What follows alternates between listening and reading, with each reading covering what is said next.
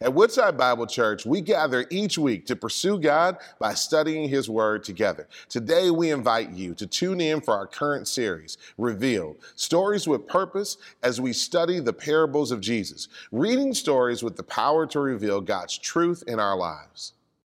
Well, we're continuing in our sermon series that was begun a couple of weeks ago. We are working through the Gospel of Luke and looking at several different parables that the Lord Jesus spoke as they're recorded in Luke's Gospel. And this morning we're in Luke chapter 14, and we're specifically looking at verses 12 through 24. Luke chapter 14, verses 12 through 24. In order to set up sort of where Jesus is when he speaks this parable, I want to look a little bit prior to this part of Luke 14 to the verses that precede it.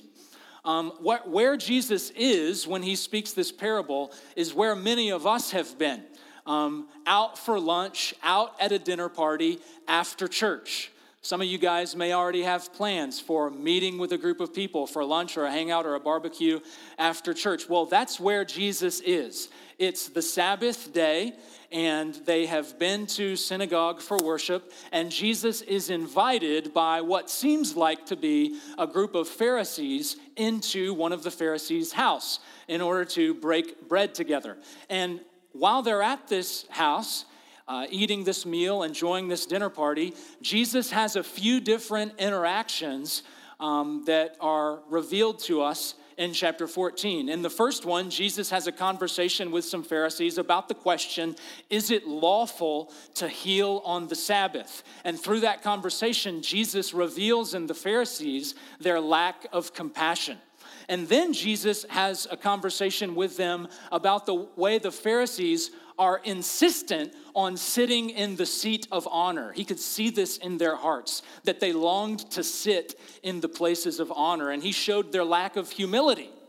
And then in this last exchange, Jesus is observing who all is attending this party, and he notices that it's the favored people that have been invited to this party. And so he reveals their lack of hospitality. Their lack of compassion, their lack of humility, and their lack of hospitality are all revealed in this one dinner party. So don't invite Jesus over and think he's not going to stir things up for you, I think is one lesson we can learn. But we are looking at the specific part of this party Jesus is attending and the way he reveals the Pharisees' lack of hospitality. So I'll read for us Luke chapter 14, verses 12 through 24. He who has ears to hear, let him hear. Jesus said also to the man who had invited him, when you give a dinner or a banquet, do not invite your friends, nor your brothers, nor your relatives, nor your rich neighbors, lest they also invite you in return, and you be repaid. But when you give a feast, invite the poor, the crippled, the lame, the blind, and you will be blessed because they cannot repay you. For you will be repaid at the resurrection of the just. When one of those who reclined at table with Jesus heard these things, the man said to Jesus, "Blessed is everyone who will eat bread in the kingdom of God." But Jesus said to the man, "A man once gave a great banquet and invited many to come to the great banquet. And at the time for the banquet, the man sent his servants to say to those who had been invited, 'Come, for everything is now ready.' But those who had been invited, all alike, began to make excuses. The first said to the servant, 'I've bought a field. I must go out and see it. Please have me excused.' And another of the invitees said, 'I have bought 5 yoke of oxen, and I need to go examine them. Please have me excused.' And another of the invitees said, 'I have married a wife, and therefore I cannot come.' So the servant came and reported these things to his master. Then the master of the house became angry and said to his servant, 'Go out quickly to the streets and lanes of the city and bring in the poor, the crippled, the blind, the lame.' And the servant said, "Sir, what you have commanded has been done, and still there is room." And the master said to the servant once more, "Go out to the highways and the hedges and compel people to come in, that my house may be filled. For I tell you, none of those men who were invited shall taste my banquet." This is the word of the Lord. Thanks be to God. Well, when a young couple gets engaged to be married, there is all sorts of excitement and anticipation. The proposal was perfect. The ring is beautiful. She said yes.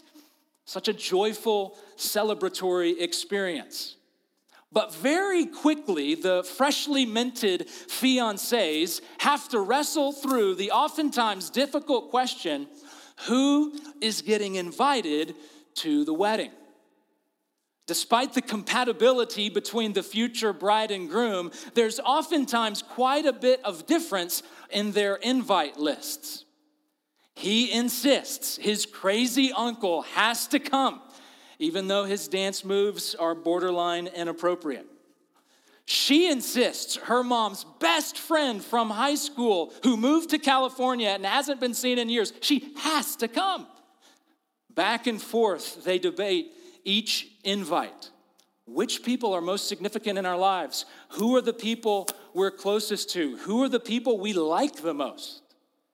And so they develop, an A list, a B list, a C list, based on the priority of the person, the significance of the person. If you get a wedding invite with less than a month to go, you can be sure you are probably on the B or C list. All for the sake of all this back and forth, all this wrangling, all for the sake of who is getting invited. Well, in Luke chapter 14, Jesus is at this afternoon dinner party, and naturally he notices who all has been invited. And upon observing who all has been invited, he speaks to the host of the dinner party, verse 12. Jesus said also to the man who had invited him, "When you give a dinner or a banquet, do not invite your friends or your brothers or your relatives or your rich neighbors, lest they also repay you in return." So here's what Jesus has observed about the people at this party. Here's the common theme amongst each guest. Everyone in attendance is able and likely willing to repay the host of the dinner party with an invite of their own. Based on who is in attendance, Jesus discerns that the host of the party is operating on a you scratch my back, I'll scratch yours sort of principle. His hospitality is shown towards those who can be hospitable to him in return. His generosity is not rooted in generosity, it's rooted in a kind of selfishness. In other words, he's relating to the people he's relating with simply for what he can get out of those people. He's using them. He's not loving them. So Jesus says to this man, and by implication he says to us, check your invite list. You've shown favor to people merely for the favor they can show you in return. You've invited your family, your friends, and your rich neighbors. Instead, verse 13, Jesus says, when you give a feast, invite the poor, the crippled, the lame, the blind, and you will be blessed because they cannot repay you. That's when you're showing generosity. That's when you're being gracious. When the person isn't even able to be generous back in return. And so, church, we've got to ask ourselves, who are you opening your home to? Who are you opening your life to? Who are you inviting into relationship, inviting into your life, inviting into your home? Is it people just like you? People who look like you, people who act like you, people who believe like you? Check your invite list. Are the people you are inviting into your home people who have the same appearance as you, people who have the same politics as you, people who have the same religion as you, same family as you? Who are you opening your life to, and why are you opening your life to them? Is it for what they can give you in return?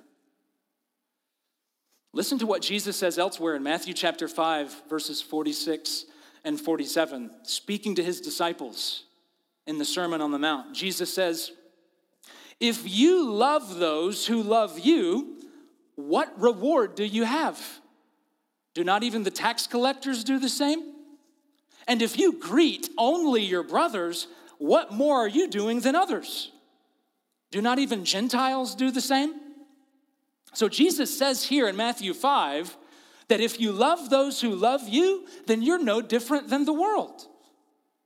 Similar to what he's saying here in Luke 14. If you show generosity to those who can show you generosity in return, then you're no different than the world. There is nothing distinctively Christian about loving your family. Loving your family is built into the created order. It's natural to love your family. Non-believers have a natural tendency to love their families. And there's certainly nothing distinctively Christian about loving wealthy people. It's natural to want to love wealthy people because they might share some of their wealth with you. Check your invite list, church. Who are the people on your list, and why are they there? Is it just your family, friends, and people you can get something out of? Jesus says when you live like that, sure, you may get some temporary return, but it's temporary. It's earthly, it's fleeting. But listen to what he says when you live a different way. Go back to verse 14. Jesus says to the party host, "When you give a feast, invite the poor, the crippled, the lame, the blind, and you will be blessed because they cannot repay you, for you will be repaid at the resurrection of the just." So Jesus is referring here to the end times resurrection of the living and the dead, wherein we will all stand in judgment. And those who have evidenced their faith by showing open-hearted hospitality to the broken, they will have a reward. They will be repaid not by the invitees they helped out. No, they will be repaid by God himself with heavenly, eternal reward. So here's what Jesus is saying.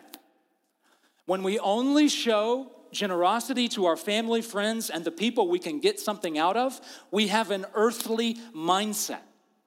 We're showing that we're focused on the temporary. We're focused on this life. But if our hearts are truly trusting in the Lord, if our minds are truly focused on eternity, then we'll seek after an eternal reward. We'll seek to follow the Lord in associating with the broken, the outcast, and the lame. People who have a bunch of rich friends, they think they've got the hookup.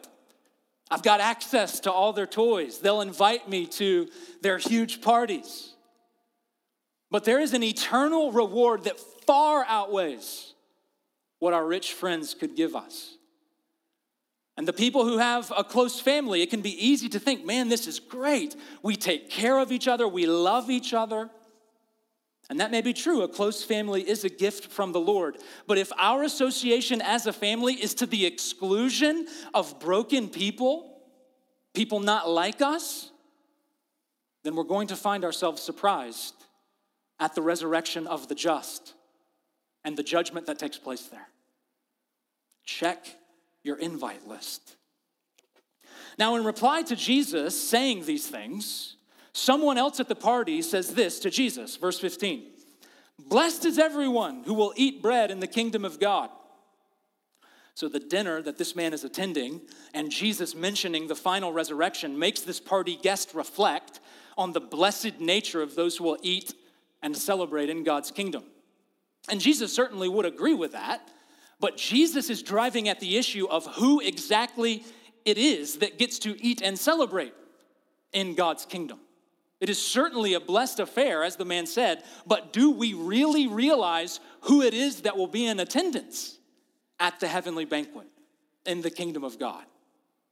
And so in order to press this question further, Jesus tells a parable. There was a man who held a large banquet And his guest list was likewise very large. Well, the day comes, the feast is ready. The man sends out his servant to let the party guests know everything's prepared, the feast is ready. But just as the invitations go out, the excuses come in. The first two invitees have economic interests, financial interests that keep them from attending. One has just bought a field and he needs to go look at it. Another has just bought 5 yoke of oxen. He needs to go test them, get them ready for work. The final excuse, he excuses himself saying simply, I have married a wife. Now it's hard to say exactly why this is an excuse, but it hardly matters. The point is that the great banquet this man is throwing, it is being under-prioritized. Other interests have stolen the attention of the guests, and so they refuse the party. So the servant heads back home, reports to the man about how his guests have rejected him, and so he sends out his servant again. This time he says, go gather the lame, the crippled, the blind, the broken. Eventually the servant comes back and says, I've done what you've asked, but there's still room. So for a third time, the man sends out his servant saying, go out to the highways.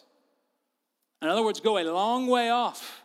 Go out to the hedges, meaning go beyond the borders of our native land and bring those who are far off. And so Jesus uses this parable to help us see how he invites everybody. In many ways, this parable is symbolic for Jesus' own ministry and how it played out. Jesus had an original guest list to the banquet of the kingdom of God, the Jews. God gave his word to the Jews. God made promises to the Jewish people, but by and large, they rejected his invitation. Generally speaking, Jewish leadership and the religious establishment rejected their seat at the heavenly banquet. As the Apostle John puts it in John chapter 1, verse 11, Jesus came to his own, and his own people did not receive him. However, just because the Jews largely rejected their Messiah, the banquet must go on, and his invitation is going forth to others. Just like in the parable, after the initial invitations are rejected, more invitations go out, this time to the broken, the blind, the lame, and then similar, a perhaps majority of Jesus' first followers were poor, needy, and societal outcasts. And then, of course, a third set of invitations go beyond the borders of Israel. And this is representative of the mission of the gospel to the foreigner, to the Gentile, to the heathen. So, church, see how Jesus invites everybody. Let's look to him and his example of inviting in the broken, of welcoming the outcast. Sure, Jesus in one sense loves these Pharisaical, legalistic, moralistic, hypocritical religious people. But in another sense, he knows their arrogance. He knows their hard-heartedness. And so when they reject him, his ministry is now focused on the outsider, the lame, the crippled, the blind. And church, it is this kind of ministry that we ourselves have inherited as followers of Jesus. A ministry of loving the unlovely. A ministry of caring for those who cannot care for themselves. A ministry of serving others, not so they can serve us back, but serving with a gracious selflessness, because that's exactly the way Jesus loved us and cared for us and served us. Jesus loved us when we were unlovely, ruined by sin. He cared for us when we were broken and unable to heal ourselves. He served us, denying himself, taking up a cross, bearing the weight of our sin and shame. And so again, we don't just follow Christ because of this parable that he spoke, but because of the action he took, going to the cross, dying in our place, defeating the power of sin in us. And it's as we look to the cross, the more and more we will internalize God's non-discriminating love. The more we embrace the cross, the more we will gain a heart to serve others, regardless of how they can serve us back. The more and more our lives are shaped by the cross, the more and more we will want to share the open invitation of God's celebration.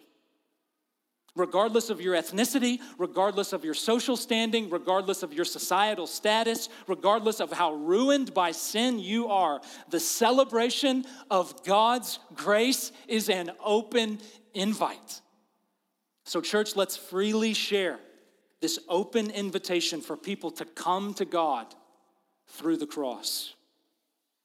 Listen to some of Jesus' final words with his disciples before he ascended to heaven. This is from Luke chapter 24, verses 45 through 47. Jesus, at this point, had died on the cross, rose from the grave, and before he ascends to heaven, he's having this conversation with his disciples. And here's what he says.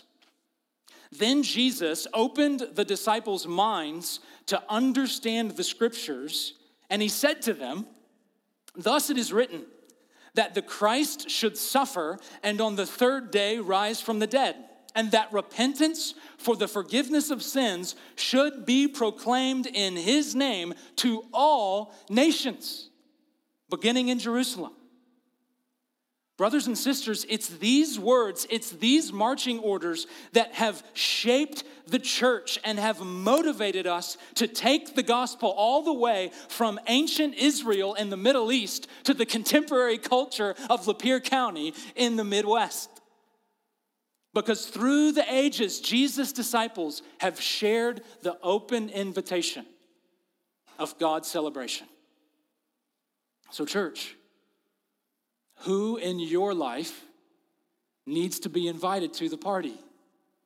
Who in your life is on the fringes? The broken, the lame, the blind, the crippled, the sinner, the foreigner, the widow, the orphan. What will be your role in reaching out to others with the love of Christ and the truth of the gospel? One of the ways our founding pastor, Pastor Gary Gillum, one of the ways he reached out was by ministering to prisoners, going to jails, meeting with men, sharing the gospel, praying with them.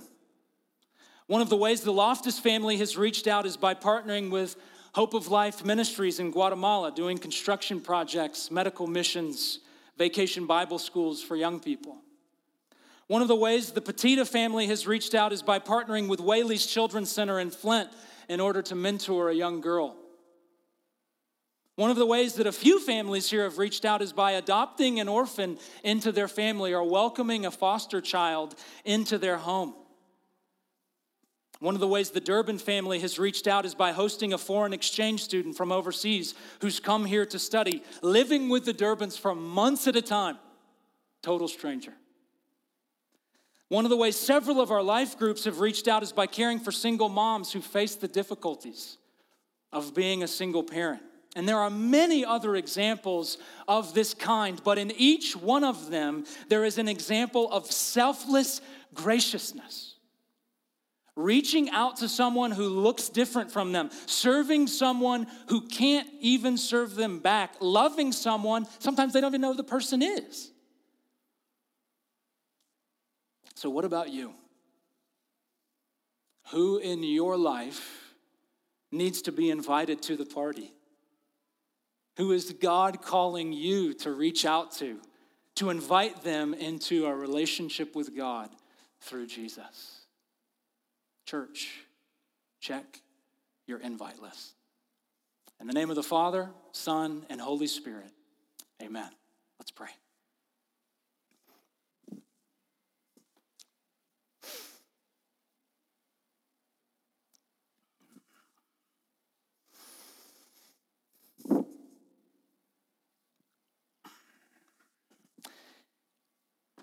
Our Father in heaven, once more, as we've opened the scriptures 2 weeks in a row, and your love and the heavenly feast that awaits us is represented with a party, a celebration of joy, a celebration of your grace and love. And so, Father, I pray it would be so here at Woodside Lapeer, that we would be a celebratory people, a joyful people, knowing how wonderfully you save us.